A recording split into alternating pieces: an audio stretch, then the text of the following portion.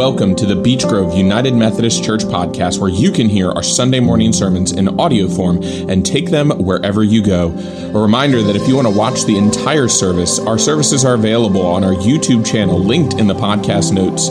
We would love it if you would subscribe to the podcast so that new sermons come into your feed as soon as they are available, and you can do this using your favorite podcasting app. We would love it if you would help to support the missions and ministries here at Beech Grove through your tithes and your offerings. A donation link is also linked in the notes below. And lastly, find us on Facebook and Instagram to follow along with all the fun things happening at Beech Grove, whether you live in Suffolk, Virginia or not. We hope you enjoyed this week's message, and please don't forget to share it with others.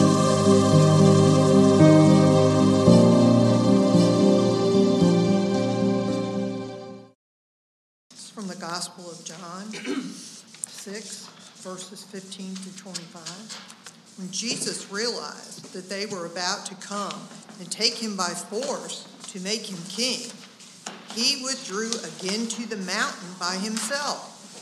When evening came, his disciples went down to the sea, got into a boat, and started across the sea to Capernaum. It was now dark, and Jesus had not yet come to them. The sea became rough because a strong wind was blowing.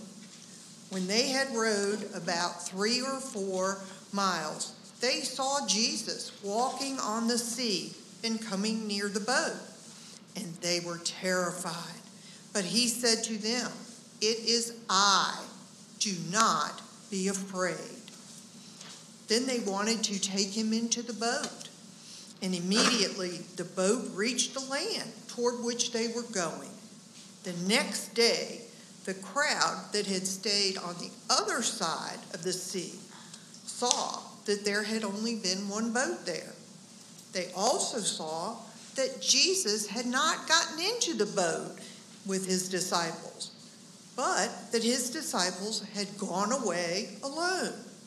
But some boats from Tiberias came near the place where they had eaten the bread after Jesus had given thanks.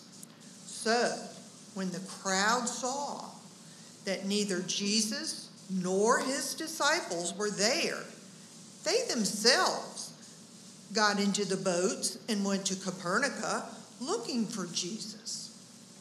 When they found him on the other side, they said to him, "Rabbi, when did you come here?" The word of the Lord for the people of the Lord. Thanks be to God. Let us have a moment of prayer. Holy God, may the words of my mouth and the meditations of each one of our hearts be holy and pleasing to you. That, Lord, in this word for us today, we would see you. We would see where it is you are leading us. And, Lord, that you would help to guide us as we move ever further into an uncertain future. It's in your Son's name we pray. Amen. So I don't know how many of you have traveled throughout the state, but many of you probably know that section of 64 right past Crozet as you're going up to Afton Mountain. Does anybody know that section of road? So I grew up in Virginia Beach. My parents' families were both from West Virginia. And so we would often go up there for holidays. We'd often spend weeks up there during the summer. And I remember going up there as a little kid, and I loved going over the mountains as we went and got into West Virginia. But as I started driving, there was one mountain that was always really tricky to drive over. And I think hearing that and hearing Afton Mountain, many of you know why. So many of you who have driven over Afton Mountain probably know that the fog, the clouds, they settle on the top of the mountain, and it makes it very difficult to see. Even the car that may only be about a little bit in front of you. I remember the first time that I was tasked with driving that section, I was unable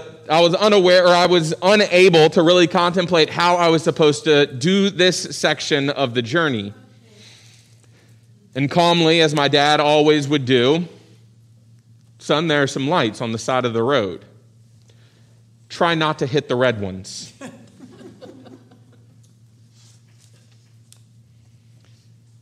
I often think to myself, whenever I read this passage, that story always comes back to me. And as I drive to West Virginia, even nowadays with my family, whether it's in the middle of a blizzard, in the middle of a rainstorm, whether it's really foggy, I always look for the signs that help to guide me for where I need to be going. The reflectors on the side of the road, the brake lights of the car ahead of me, even sometimes just the little bit that my headlights can illuminate on the journey. Keeping my eyes peeled for the signs around me that point me in the direction that I need to go. It's funny what a role certain signs can play in helping us get places safely and in the right direction. As we enter this passage today before us, we do so having come off of the heels of last week's passage of Jesus feeding the 5,000 people. However, at the end of the verse last week, I cut off the absolute last verse because I knew I was going to be preaching this sermon. Well, I thought I would be preaching this sermon, and then I knew I would be preaching this sermon. You see, the interesting thing is that there are 6 signs in John that are undisputable signs as labeled by the gospel writer. And then there is some debate and misunderstanding and discussion about what is the 7th sign. Many theologians landing on this sign right here. They all agree on the other 6. But it's this one that there's some discussion over because John actually never says sign in this passage. And when John does say sign in this story, or in the extension of this story as we move on in John chapter 6, he's referring to the sign of feeding the 5,000 people, not of Jesus walking on water. But here's what I think. And I know it's dangerous for a pastor to tell you what they think from the pulpit. But here's at least my understanding. I think because of how we define sign, how we look at things that happen in our lives, and what ultimately the Gospel of John is trying to tell us, that to look at this action of Christ in this story, we see the way in which the nature of Christ portrayed here for the disciples helps us to know and understand and see something that is beyond Christ himself, to know and understand God deeper. And isn't that the very nature that I've started this series with? As I said, as I read through this passage, my mind goes back to those days going over that foggy mountain over Afton Mountain. It goes to the heavy rain or snow that will often plague that drive. Sometimes it even goes to those late night trail runs when I was in high school, helping friends, older friends in the running community, train for ultramarathons and thinking they're crazy because we can't even see the tree that is 5 inches from our face. You see, a story like this points us toward an understanding that Jesus is our guide, our helper. Jesus is a lighthouse of sorts in uncertain times, helping us to navigate. Right? Notice that transition verse in verse 15.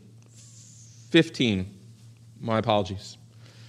When Jesus realized that they were about to come and take him by force to make him king, he withdrew again to the mountain by himself. When evening came, his disciples went down to the sea, got into a boat, and started across the sea to Capernaum.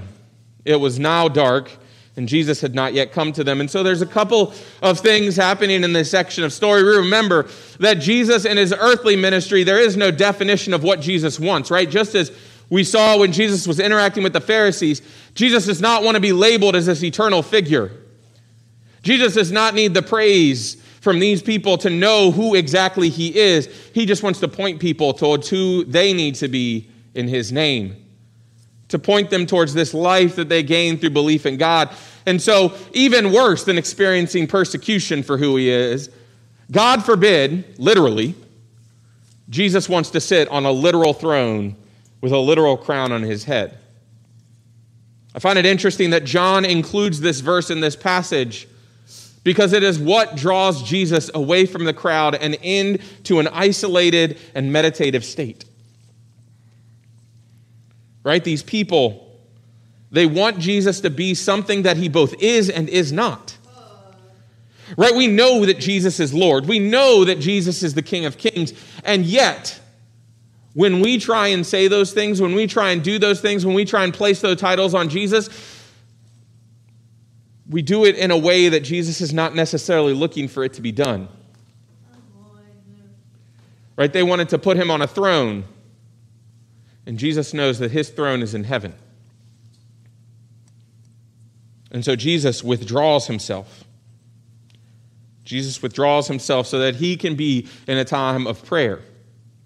And he leaves the disciples. And so in a very real, physical sense, the disciples are alone, without their teacher, without their rabbi there to guide them. And so I imagine one of the disciples, probably Peter, because he likes to think himself the leader most of the time, says, hey, the next place he said we were going to go is Capernaum. Why don't we go ahead and work our way over there? And so they begin to cross the Sea of Galilee. Now, if you look at the Sea of Galilee on a map, it's a very long lake. And they're going, if this is the southern end and this is the northern end, up here on the northern end is Capernaum, the city of Capernaum. Now, they weren't going from south to north. They were actually going from about right over here in this western side in a city called Tiberias, and they were going across to Capernaum. It's about a 6.5 to 7 mile journey. And we're told that about 3 to 4 miles, so we think to ourselves about halfway through their journey, they have been tossed and turned about by this storm that has developed over the Sea of Galilee. And they see this figure coming from Tiberias. Now, it doesn't say it in the scripture. And again, this is Pastor Andrew, so take with it what you want. I like to think of this ethereal presence around Jesus that almost illuminates him, that almost makes him stand out from the darkness. And as the disciples see this presence walking towards them, they recognize it as Jesus. But here's the thing. As with all of these signs, it's less about what physically happens in this passage, and it's more about what it means spiritually for each and every one of us. And for that, we look in verse 20 and 21, where Jesus, coming to them, says to them, "It is I. Do not be afraid." Yeah, because that's really going to work for a guy walking on water. Then they wanted to take him into the boat, and immediately the boat reached the land towards which they were going. "It is I," Jesus says. Or in other translations, "I am." The very name of God that is given to Moses when Moses meets God on the mountaintop. The very name and presence of God that exists through every fiber of every being in creation. I am. Do not be afraid. A position of comfort offered by Jesus in the midst of a tumultuous journey. However, even beyond that, when the disciples try and bring him in the boat, they now realize that they have reached their destination. It's as if the presence of the one who is guides and shepherds them in an uncertain time. Jesus becomes for the disciples a guide and a helper in their efforts to cross this body of water in the midst of this storm, and thereby teaching us a metaphor for the nature in which we travel in a spiritual sense in our lives. Have you ever felt spiritually lost? Have you ever felt like even in the midst of knowing where you are going, you are not sure if you can make it?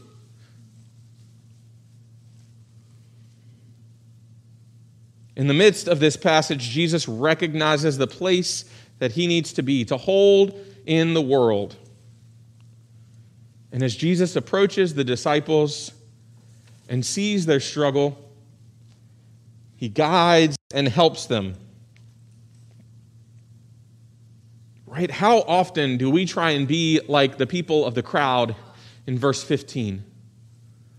Trying to dictate exactly who we think Jesus needs to be for us. No, Jesus longs to be alongside of us on the journey.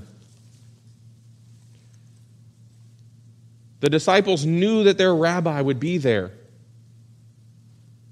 And they quickly realized as they went off on their own that he was right there along next to them. And it is Jesus' calming presence that the disciples complete their journey and cross the sea. We come here in our lives, we have embarked on this spiritual journey expecting Jesus or God to dictate the matter that our life should take. We call on God to tell us exactly what we should do, exactly where we should go, and even exactly how we should get there. And oftentimes, we do this in the name of often leaving God behind.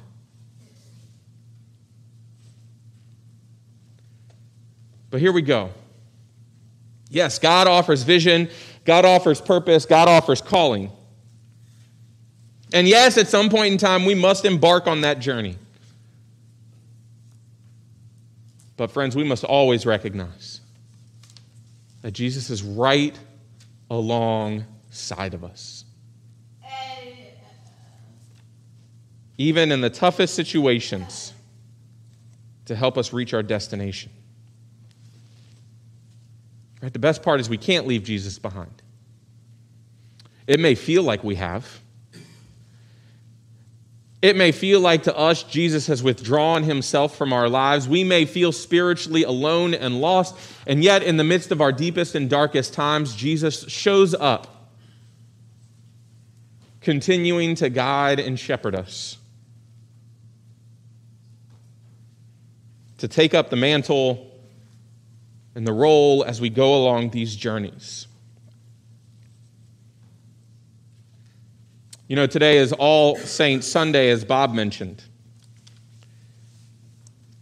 And as we think about the journey that so many who have gone before us have been on, we think about the way and nature that Jesus has led each and every one of them, has led them to be a part of this community, a part of this church, has led them in mission and ministry for all the nature of good here in Suffolk, Virginia. And on a day like today, as we experience deep pain, deep sorrow, and deep loss, friends, we may feel spiritually lost. We may feel spiritually alone. It's okay to admit that there is a hole in our hearts and spirits that we feel may never be filled. Because as soon as we admit it, Jesus comes and helps us. Jesus comes and guides and shepherds us. Jesus comes and knows that everything will be okay. That the kingdom of God will continue. And that in the midst of loss, we continue to gain insight and understanding into God's kingdom. In the midst of all that goes before us, continues to lead and guide us. To become part of God's kingdom ourselves places us in the forthcoming journey of not just our own lives, but in the lives of those around us. To know and trust in Jesus, and to know and trust that he is always there guiding us, even when we feel empty, heartbroken, or even lost. Jesus shines the light on the way forward so that we can always find our way to Capernaum. And magically, we end up there. Amen.